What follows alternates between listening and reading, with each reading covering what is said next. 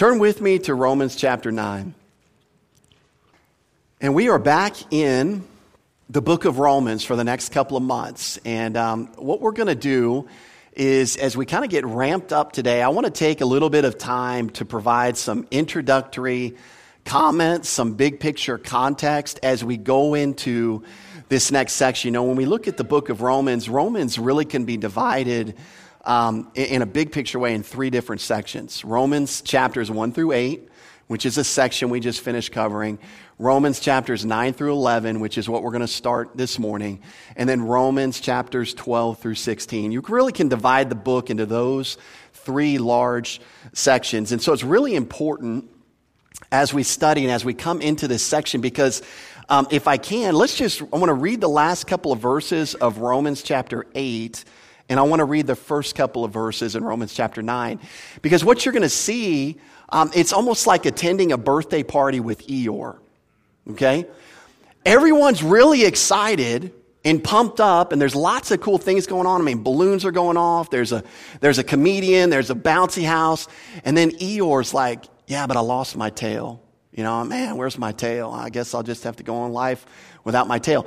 And there's this sudden shift in emotion, and I just want you to see it as we kind of pick up the last couple of verses. So verse 37 in Romans chapter 8, Paul writes this, "Yet in all these things we are more than conquerors through him who loved us.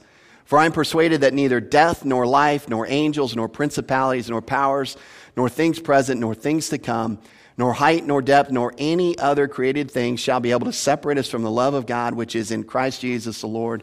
And we say, amen, hallelujah, pop the balloons, throw the confetti. It's all awesome. But then look how he starts chapter 9. "I tell you the truth in Christ.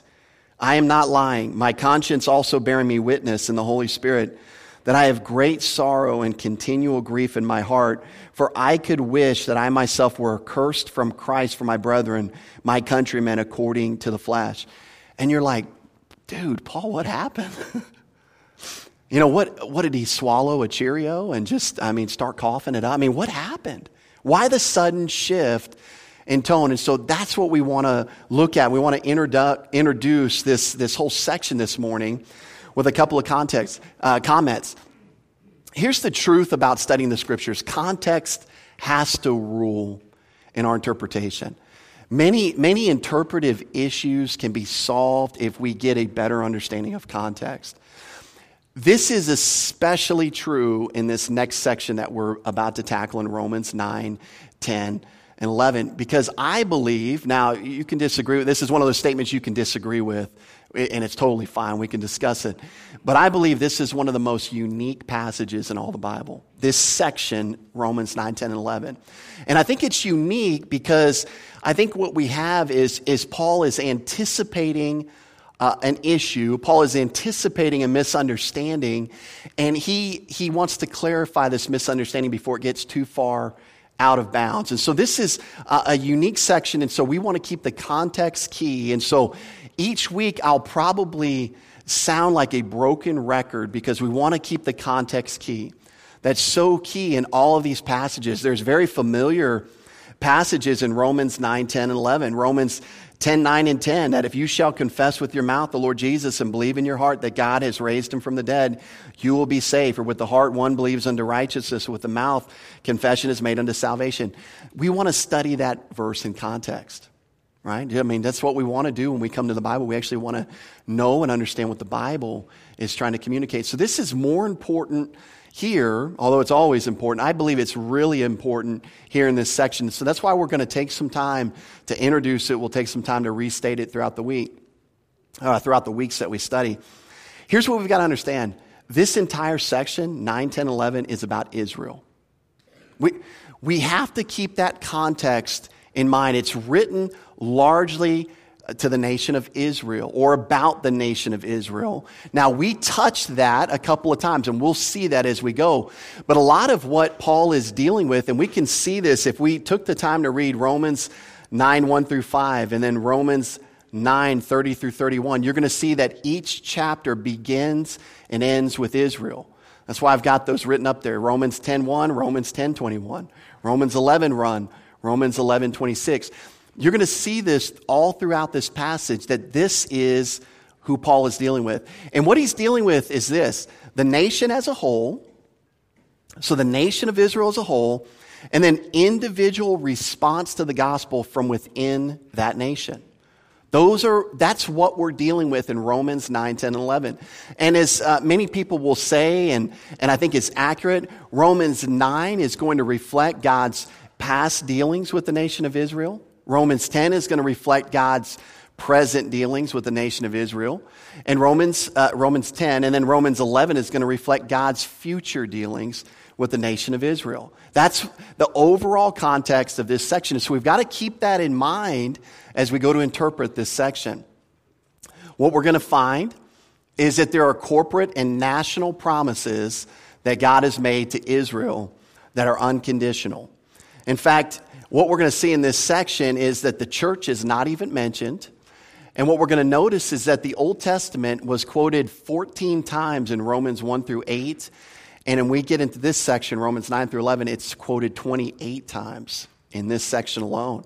So it's a heavy emphasis on the Old Testament. And I believe what Paul is trying to show is, how can God's promises to Israel be unconditional as a nation and yet see so much individual rejection by the Jews in Paul's day and subsequently in our day? And I think that's what Paul is putting together for us in this section. So there's corporate unconditional promises, and at the same time, there's an individual response of faith required by the Israelite to enjoy these promises. And so what you might say is there's a guaranteed destination for the nation. It's going to happen. One day God is going to establish his millennial kingdom. That's going to be true for the nation of Israel. They are going to embody that kingdom. They're going to own the land that God had promised them from the Abrahamic covenant forward and promised all throughout the Old Testament. This is one day going to be true of that nation, but only the individuals who respond by faith to the gospel will get to enjoy the promises made to a nation in whole. We see this really clearly shown a couple places in the Gospels. What does Jesus tell Nicodemus? He says, unless you're born again, you will not see the kingdom of God. See, there's got to be salvation. There's got to be justification. There's got to be a birth from above, even for the Jew. And what was the common misunderstanding in Paul's day and Jesus' day by the Jewish people? Well, you can see it in the ministry of John the Baptist.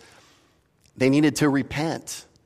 What did they need to change their mind about? Well, John goes on to describe that later in his ministry. He says, God can raise up children to Abraham from these stones. In other words, don't just think because you're an ethnic descendant from Abraham that you're getting into the kingdom. And see, Paul is further explaining that concept here. There's unconditional promises to the nation, but each individual Jew must respond to the gospel. And so in order to continue this and get this proper context, I think we need to understand the flow of thought. And that's what we're going to try to really draw out this morning as we jump into Romans 9. What is the flow of thought? What is Paul's flow of thought?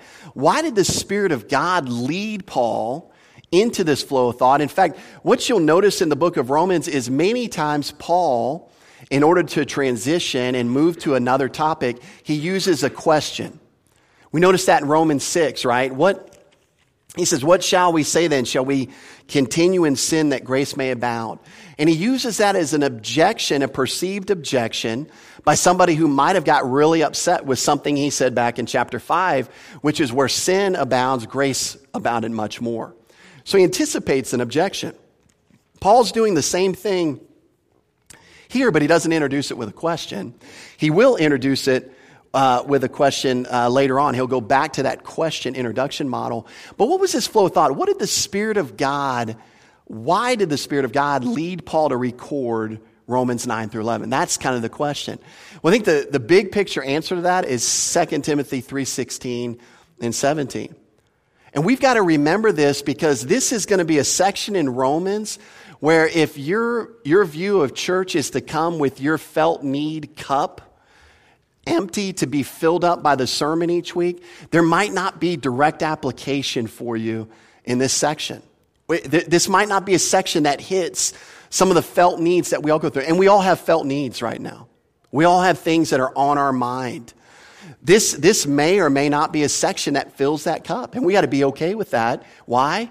Because all Scripture is given by inspiration of God. And this is Scripture. And there's a reason this is here. And there's a reason that it's here for you to benefit from it. Now, it may not tell you how to behave when the boss says something cross to you tomorrow. It may not help your marriage tomorrow or this afternoon. It may not help your child raising. But you know what? It's the Word of God. And 2 Timothy 3:16 says that it's profitable. It's profitable for rebuke, for correction, for instruction in righteousness. And only that, verse 17, it says it thoroughly equips the man of God to make them able to do good works. Equip us for good works. So this is part of those sections that we're diving in to the Word of God. And again, it might not have that right top of the cuff application to our daily life. And I know that's not necessarily popular in our day, but we believe the Word of God is profitable. So we want to look at it. We want to not skip over this section and understand why Paul is going here. And so to try to understand the flow, what we can see from the context is as Paul is wrapping up chapter 8, he could have naturally gone on to chapter 12. He could have not even written chapters 9 through 11. Let me give you the point in case. Look at chapter 12, verse 1. He says, I beseech you, therefore, brethren, by the mercies of God, that you present your bodies a living sacrifice, wholly acceptable to God, which is your reasonable service. And you notice that word, therefore, in chapter 12:1. And you notice he references the mercies of God. And I believe he's referencing, he could be referencing just the truths we see in Romans 1 through 8, which is our great salvation in all three tenses, justification, sanctification, and glorification. But I also believe as we get to the end of Romans 9 through 11, we're going to see that he's also referencing his mercies as it relates to his nation Israel, included with all the mercies in chapters 1 through 8. But he could have jumped straight from chapter 8 into chapter 12, and many would have thought we're not missing a beat. Because what does Paul typically do in his epistles? Well, this is his normal pattern is doctrine, then practice. And so when we get into Romans 12 through 16, what section are we getting into in the book? How does this practically work out in the Christian life? And so he's given us the doctrine in Romans 1 through 8, and then he can just naturally carry it out in Romans 12 through 16, which begs the question, why did he do it the way he did it then? Why is Romans 9 through 11 there? And so we've got to recognize that this is here for a purpose. So to understand why he wrote it, we must understand the perceived problems that the teachings in Romans 1 through 8 had created. There were some problems that this teaching was creating, largely in the mind of Jews, both unbelievers and believers, but I believe also in the minds of Gentiles. And let's kind of look at that a little bit more closely, or at least mention some thoughts. You know, when the church started back in Acts 2, the church was 100% Jewish. 100% Jewish. The people that responded to the gospel in Peter's first couple of sermons, 100% Jewish. In fact, we don't get even the first Gentile convert until Acts chapter 10 in the story recorded for us regarding Cornelius. Paul is converted in Acts chapter 9. Paul receives his missionary calling in Acts chapter 13. And we see that as Paul begins to take this message out, that fewer and fewer Jews are responding to the gospel and more Gentiles are. And Paul starts to recognize his calling as an apostle to the Gentiles, so much so that by the time Romans is written, about 56, 57 AD, so we're looking at 20 years or so after the resurrection of Christ, the church is largely Gentile. It's almost flipped itself on its head. It's almost 100% Gentile. Very few Jews are responding. In fact, the Jews who are responding are largely responding negatively and violently. They're chasing Paul all over that whole area of Macedonia we're seeing. And so the question is, what happened? What happened to God's people? And that's kind of the deal. And so it begged the question here, and this is probably the main question of this section. This is the perceived question that Paul thinks is being asked or he wants to address. Now, why would Paul have an insight into how a Jewish person would think? Well, he used to be a Jew on a stick. I mean, he used to be it as a Jew, right? He was like the Pharisee of Pharisees. He was progressing much farther than anybody his own age. So he understood how Jewish people thought. And when they begin to see all of the Gentiles flood in, and they begin to see all of the Jews, majority doesn't always rule, does it? Majority doesn't always mean somebody's right. And begin to see the majority of the Jews rejecting Jesus as the Messiah. So the question, well, why have they been rejected? Why are they not responding to the Messiah? Why is this going on for the nation of Israel? Why are we seeing this? That's the question that he's anticipating here. The other thing that we see, and I think it's a subtle thing, but if you'll just hold your place in Romans, we will come back to there. Go with me to Acts 18:2. We introduced this concept at the very beginning of our study, but I think it's good to bring back out, is that there were some geopolitical things going on when Paul wrote this book or shortly before he wrote this book. And part of that could have led to anti-Semitism. And let's look at a geopolitical event outside of the church that happened in Acts 18:2. In fact, go back to 1. Acts 18:1. After these things, Paul departed from Athens and went to Corinth, and he found a certain Jew named Aquila, born in Pontus, who had recently come from Italy with his wife Priscilla. Why? Because Claudius had commanded all the Jews to depart from Rome. So we see this subtle mention of a geopolitical item that had happened in history. It's recorded. Claudius the emperor had expelled the Jews from Rome. There was this potential where, and I think even at that time, they viewed the Jews or the Christianity as a sect of Judaism, and so they might have even been confusing that. Some of the writings that had said that some of the Jews were fomenting rebellion because of the name Christus, which could have been Christ, the way that they recorded that, and may have confused the church with the Jews, and so he expels all the Jews from Rome. We see people lost their homes, they lost their businesses as a result. And so even within the church, as the Gentile believers start to see the Jews getting kicked out, maybe some anti-Semitism could have been developing. I think that's one possibility. But I think one of the other things that we could probably really put our nail down on in this area, why this would be the case. Do you know at this point in history, the Jewish people were the biggest persecutors of Christians? So I mean, we don't even like when somebody accidentally cuts us off on the road. Like we get upset with them, and we can imagine harmful things happening to that person, and maybe even at our own hands, right? But imagine a group of people coming after you, to harm your family, to harm everything that you own and hold dear. How would you feel about that group of people? In fact, in our day, racism is being decried everywhere, right?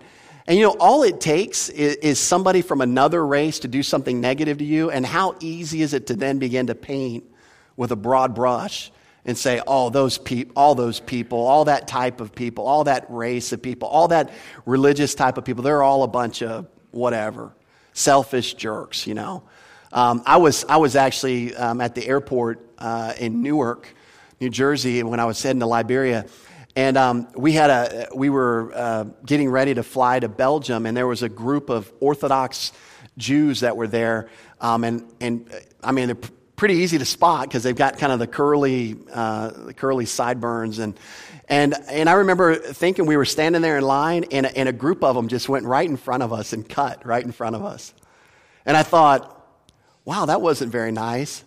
But I also thought about this. I wonder if somebody who already had something out for Jews said, oh, those Jews are so, and just lump everybody into a group. Well, I think that there was a potential that there was so much persecution coming from Jewish people that some of the Gentile believers, some of the Gentile Christians might have said, oh, those Jews, oh, they're bad. I think another thing we saw actually develop later on in church history, but I think was in seminal form probably here, is this idea that the Jews crucified Jesus and they deserve the blame. They crucified our Lord. Let's hate these people. And that was the ground for much of the persecution, much of the anti-Semitism in the Dark Ages was this very concept. They killed Jesus, so we're going to kill them. Is kind of the deal. And so I think it was probably present even in seminal form here. And then, we also see this battle over doctrine. This battle over, do Gentile believers have to be circumcised? Do they have to keep the law of Moses? Are they really on equal ground with Jewish believers who have responded to the Messiah? After all, the Jew would say, Jesus was a Jew. He's our Messiah. You guys can tap into him a little bit, but he's really for us. And so you can see maybe how Gentiles were viewed as second-class Christian citizens by other Jews and looked down upon. And maybe many Gentiles had even felt that. In fact, we gather that story from Antioch when Paul corrected Peter in the book of Galatians. And what had Peter been doing? Well, he had been, before these men came from Judah, Peter had been sitting down and eating with Gentiles, slapping them on the back, I don't know what they were doing, but hanging out like people hang out when they eat, sharing a meal together, not segregating themselves. As soon as the men came from Judah or Judea, what did Peter do? He began to remove himself as if they were second-class citizens. And so you can see possibly how some of the Gentile believers may have been started to, or at least had the mindset to possibly be anti-Semite and say, you know what? The church is better than the Jews. God is now working with the church. He's given up on the Jews. And so I think Paul is writing this to say, that's not true. That's not true. God's not done with the nation of Israel. So he's going to spend some time discussing that. I think another potential future implication, that is a picture that's designed to represent the destruction of Jerusalem in 70 AD. Now, this was an event that was going to happen 13 or 14 years ahead. I don't necessarily think Paul knew that it was going to happen, but I think the Spirit of God knew that this was going to happen. And I think the Spirit of God knew that he wanted this truth in Romans 9 through 11 recorded. Because imagine what believers might have thought had Romans 9 through 11 not been written, saying that God had a future plan for Israel. Imagine the destruction of Jerusalem. Imagine the slaughter of close to 1 million Jews. Imagine the burning to the ground of the temple, the place of worship. How do you think the early church would have interpreted that event without Romans 9 to 11? Well, I think the natural way to interpret that is God's done with the Jews. We're his people now.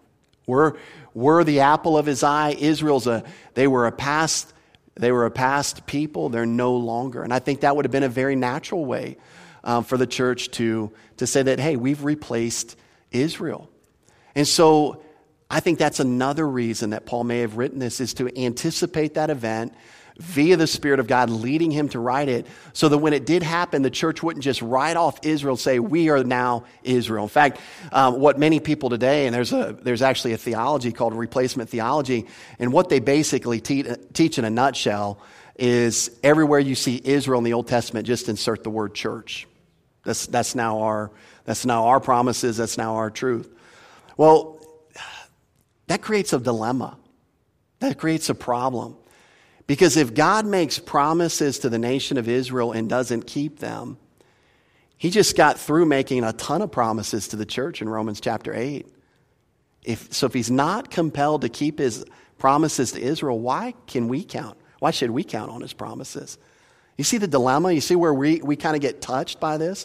And see, one of the things that I think Romans 9, 10, and 11 emphasizes, if we don't take anything else, is God is trustworthy. You can trust your God. You can trust his integrity. When he tells you he's going to do something, he will do it. When he makes a promise, he will keep it. When God promises eternal life, the moment you put your faith in Jesus Christ, that's up to him to keep that promise, not to you to hold on to eternal life. He said, you put your faith in Jesus, you have presently possessed eternal life. He's not a life insurance salesman. He doesn't say you get temporary life, and then if you behave for 30 years and you want to convert it to eternal life later, due to good behavior, you can do it. No, he says the moment you put your faith in Christ, you have eternal life. You possess it. It's yours. And so this is important for us Not only because it's important for Israel, but to understand that we've got a trustworthy God. And if he made promises to Israel, we want God to keep his promises to Israel, because that also indicates that he's going to keep his promises to the church. So let's look at the big picture. Why was Romans 9, 10, and 11 written? And again, really trying to just do a quick summary here. We could spend an entire sermon on this, but two main reasons. Number one, to let us know that God's setting aside of Israel. And what we mean by that is his primary vehicle of dispensing truth is temporary and not permanent. So the rejection that we're seeing by Israel right now, and what appears to be God's rejection or his lack of fulfillment of his promises to that nation, it's temporary. It's temporary. God has a bigger purpose for what he's doing, and that's going to come out really clearly in Romans chapter 11. He's utilizing the salvation of the Gentiles to provoke his people to jealousy. It's for their good. He wants them to respond. He wants them to get jealous. He wants to, when you talk about their Messiah, Jesus, and we say we are worshiping your Messiah prophesied in the Old Testament, he wants them to get jealous about that. He wants to use that to spur them into checking out if this Jesus of Nazareth is for real. Is he the one that God had prophesied and told them so much about? And he's using this to provoke them to jealousy. The second reason is we've got to see that God's setting aside of Israel is not a corporate setting aside. We've got to understand he's not setting aside the whole group, because there has been and always will be a remnant who believes. And that's one of the strong themes that we're going to see, is that some Israelites, although the nation has been set aside temporarily, there were still some individual Israelites who were responding to the gospel, who were believing that Jesus was their Messiah. And so that's what we see here. And so this section is what this section of Scripture is going to explain the apparent shift in God's dealing with Israel as a nation during the church age. It's going to explain why it looks a little bit different now than what it has been looking like in the Old Testament. Because did Jews have any issue, those who knew the Jewish Scriptures, would any of the Jews had any issue about Gentiles being blessed by God? No. In fact, the Old Testament spoke of one day Gentiles receiving unprecedented blessing by God. What was confusing the Jews of Paul's day is they always associated that blessing to also be associated with the restoration of the kingdom and God ruling on earth with them. They associated that future blessing with that time, so they didn't understand what was going on, why the Gentiles were apparently being blessed, and why Paul was seeming to shift away from thousands of years of Old Testament recorded Scripture. And so this is Paul's explanation in Romans 9, 10, and 11, how this all comes together and how it fits.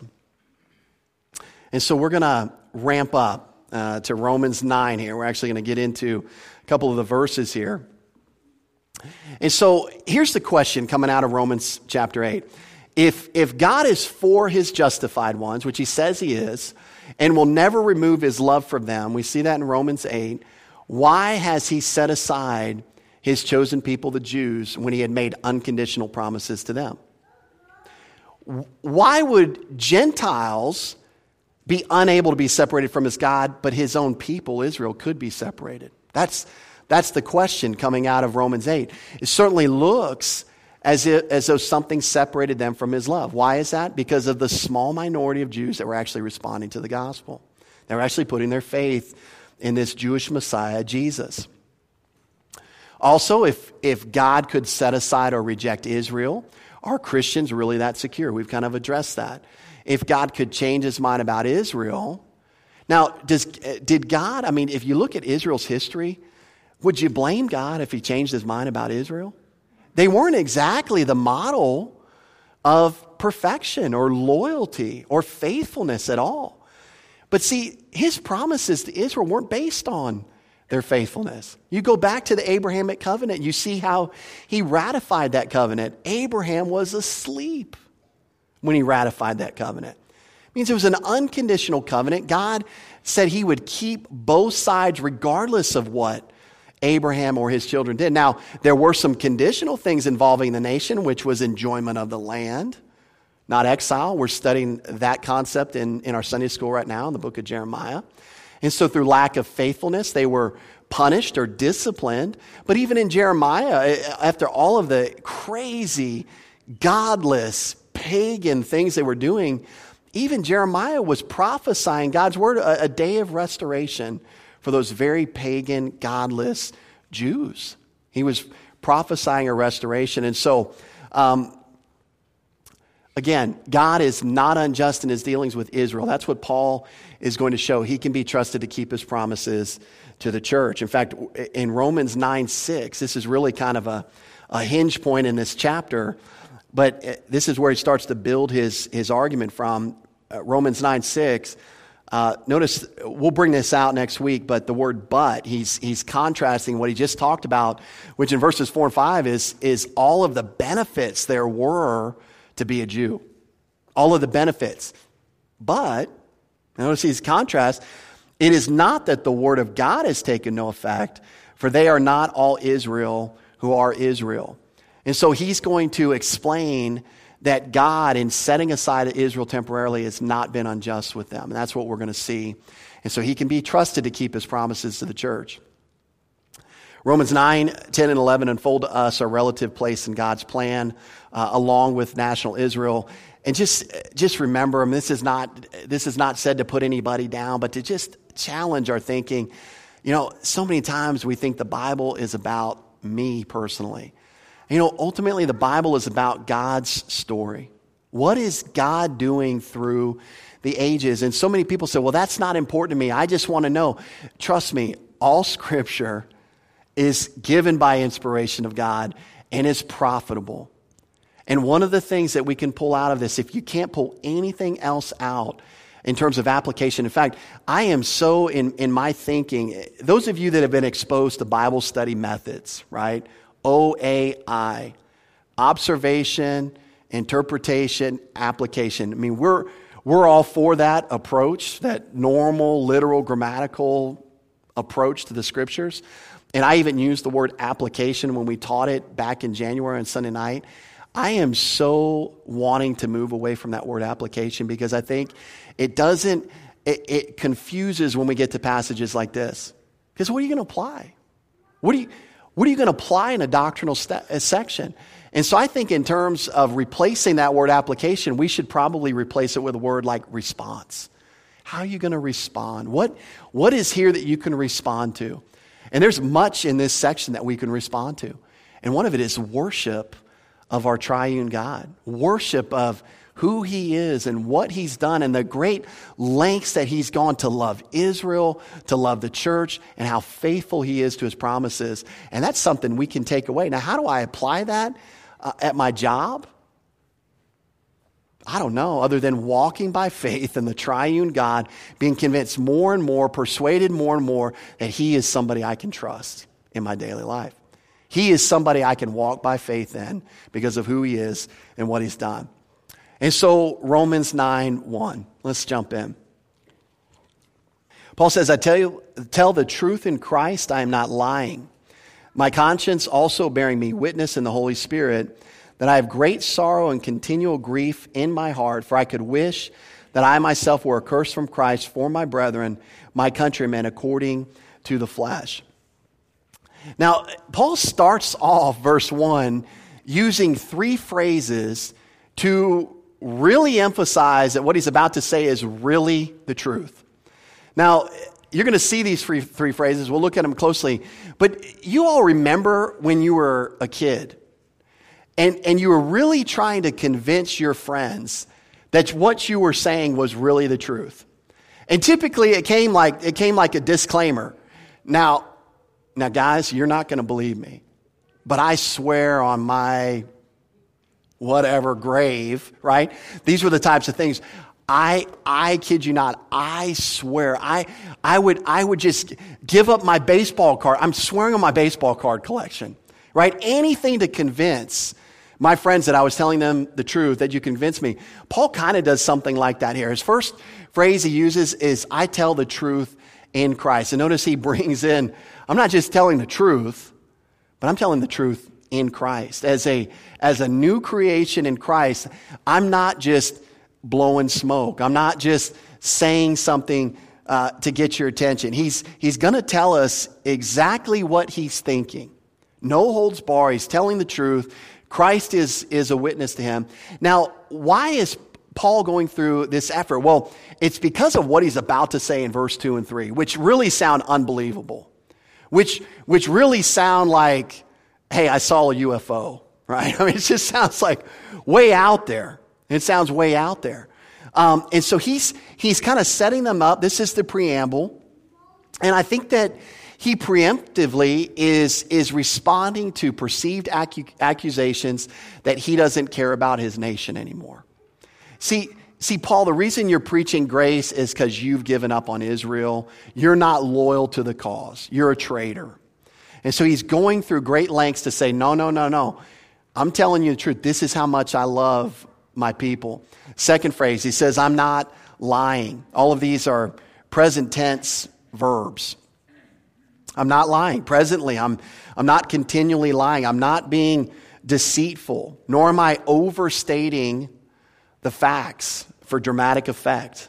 You know, we do that a lot too, don't we? We'll over-dramatize things. And he says, I'm not overstating this. This is actually how I feel. This is right on the surface of my emotions at all times. This is what we're getting an insight into the way Paul thinks and the way he feels. This verb is actually used in the middle voice, which means he's not even doing it for his own purposes. In other words, he's not going to say what he's about to say to make himself look good so that he receives the benefit from it. The third phrase he says is, my conscience also bearing me witness in the Holy Spirit. And I think what he's trying to say there is that even his conscience is clear.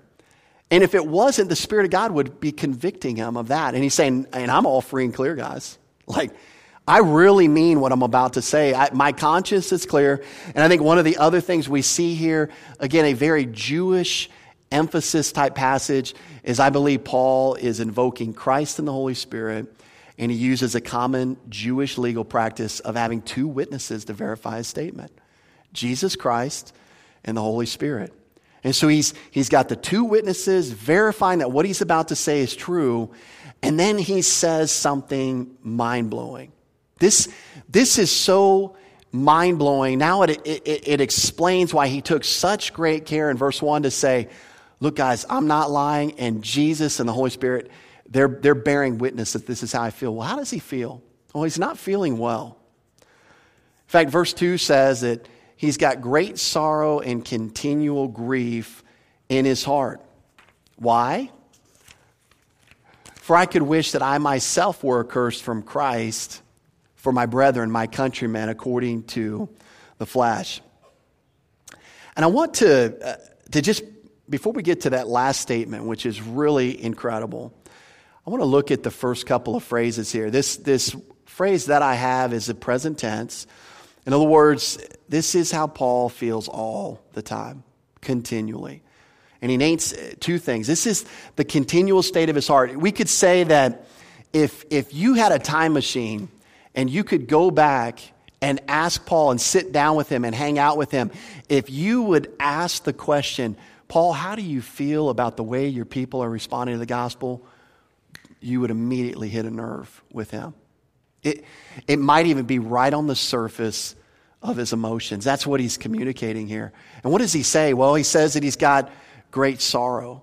It means tremendous grief.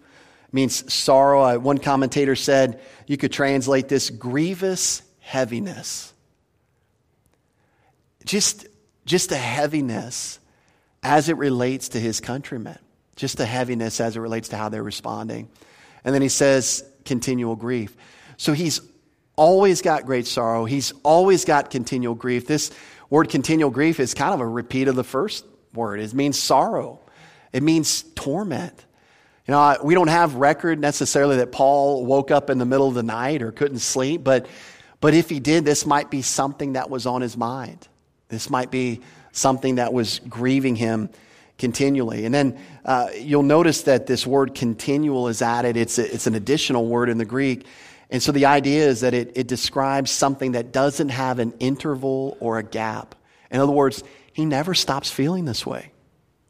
Can you imagine going through life and never not feeling sorrow or grief? That's how Paul felt. This is how he felt about his own countrymen. So it wasn't like he was rejecting the Jewish people at all. His heart was breaking every time he thought of the Jewish people. In fact, this word "for" is going to further explain or expand upon his thinking. If you wanted to see the Apostle Paul grieve about something, just ask him about the state of his people. They were always on his mind. That's what we see from this passage. And I want to paint this picture because how often was Paul exposed to this? Well, every synagogue he went into when he went on a missionary journey, he was exposed to this rejection. Every casual conversation he had with a fellow Jew, he was exposed to this rejection. And over again, in every geographical area that he went to, his heart overflowed with sorrow and grief for his people. Just to see their response to the gospel. And it's so bad, he feels so heavy and so sorrowful that if it was up to him, he wishes he could do something. And this is what's incredible in verse 3. He says this, "For I wish that I myself were accursed from Christ for my brethren." And I believe this is the statement that largely explains why he went through great lengths in verse 1 to explain that he wasn't lying. Because what does he mean by that? Well, the word "could wish" means to pray or vow, or it came to mean to express a wish or desire. And so Paul had this great desire.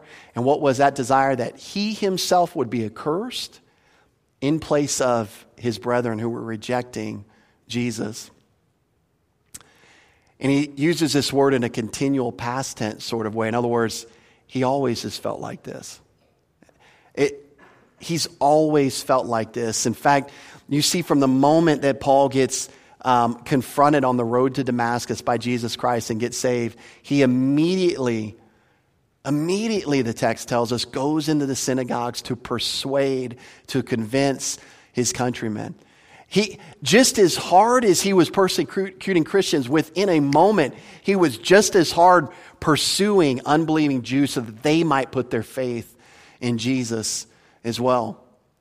He says that I myself were accursed. This word "accursed," those of you that have maybe done a Greek word study might be familiar with it. It's the Greek word anathema. The word means cursed, to be forever separated from Christ. Here's an interesting distinction that came out of a lexicon. The word does not denote punishment intended as discipline. See, discipline always has a restorative desire, right? This is not the word he uses here. He uses a word that means given over or devoted to divine condemnation. We might say in modern parlance, I wish that I could go to hell in place of my Jewish countrymen. I don't know about you. I don't know if I've ever loved somebody that much. That's divine love. And you know, the irony of that is that's exactly what Christ did for you. That's exactly what Christ did for me. It's exactly what Christ did for his brethren according to the flesh, the Jewish people. He suffered that death penalty for them so that they wouldn't have to. And Paul's saying, if I could trade it in, I'd do it. Oh, Paul, you're just being over dramatic. No, look at verse 1. He wasn't. That's actually how he felt. That was on the tip of his sleeve, those emotions. This same word anathema is used in Galatians 1, 8 through 9, describing what Paul recommends for those who preach a false gospel, that they would be eternally condemned. And so, as mentioned, the very thing that Paul wished he could do was the very thing that Christ actually did. And so what he's saying here is he would gladly be eternally condemned if that sacrifice could obtain Israel's salvation, all of them. He would do it.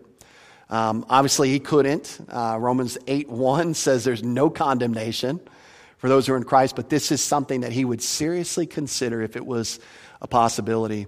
And you know what's really interesting as you look at the great leaders of the Jewish people over time, do you know that they had a heart for their people, that God gave them a shepherd's heart just like this. And if I can just ask you to turn with me to Exodus chapter 32, and we're going to see Moses' same kind of bleeding heart for this people. You know, and it didn't come at a time where Israel was really behaving well and really loving on Moses and telling him how great he was. No, this comes immediately following the golden calf incident. And Moses says this in verse 30. Now it came to pass on the next day that Moses said to the people, "You have committed a great sin, so now I will go up to the Lord, and perhaps I can make atonement for your sin." Then Moses returned to the Lord and said, "Oh, these people have committed a great sin and have made for themselves a god of gold. Yet now if you will forgive their sin, but if not, I pray, blot me out of your book which you have written." You see, Moses' heart is right in line with Paul's heart. In fact, I believe even the thinking Jew, the one familiar with their history, as they read Paul's words in Romans 9, 1 through 3, may have remembered that very passage, may have remembered Moses willing to, in modern parlance, take one for the team. Take one for the team. But not just take one for the team, but to take an eternal condemnation for the team. And Paul is, again, I believe here in Romans 9, trying to convince his people how much he truly loves them. And why he's got an explanation for what's going on presently with the nation, and match it up to the divine promises from the Old Testament, and to show that God still has a future for them. And so we'll continue looking at that next week, and we'll begin in verse 4 next week. Let's close with a word of prayer. Lord, I do thank you for your word. And Lord, as always, we need you to be our teacher, and we need you to give us eyes to understand your word and ears to hear it correctly. We need you to work in our hearts and minds to teach us and to lead us as we study this passage. We want to gain the most that we can out of this, Lord, so that we can find in you one who is trustworthy in our daily lives, one that we can trust and just rely upon with everything going on in our daily lives. And Lord, we're thankful for Jesus. We desire Jews from all over the world to see what we see in Jesus, to see the connection from the Old Testament, to see how he lived his life, to see how he died for our sins, to see how he was the final lamb who could take away the sins of the world. We want to see that. We want to pray for those Jews who are close to responding to the gospel, who are interested in seeking out the truth, that you would bring them to the truth of the gospel. And we share with Paul and his concern for his countrymen according to the flesh. And we want to see as many Jewish people respond to the gospel as we can. And so give us the ability to communicate it clearly. Give us the ability to offer it as a free gift without strings attached. And give us the ability to focus our gospel on the one who died for us and rose again, and not to distract with all of the things that typically distract, knowing that he did indeed pay the penalty for our sins, all of them, past, present, and future, and there's no more payment that you require if one simply puts their faith in him. We're grateful to you. In Jesus' name we pray. Amen.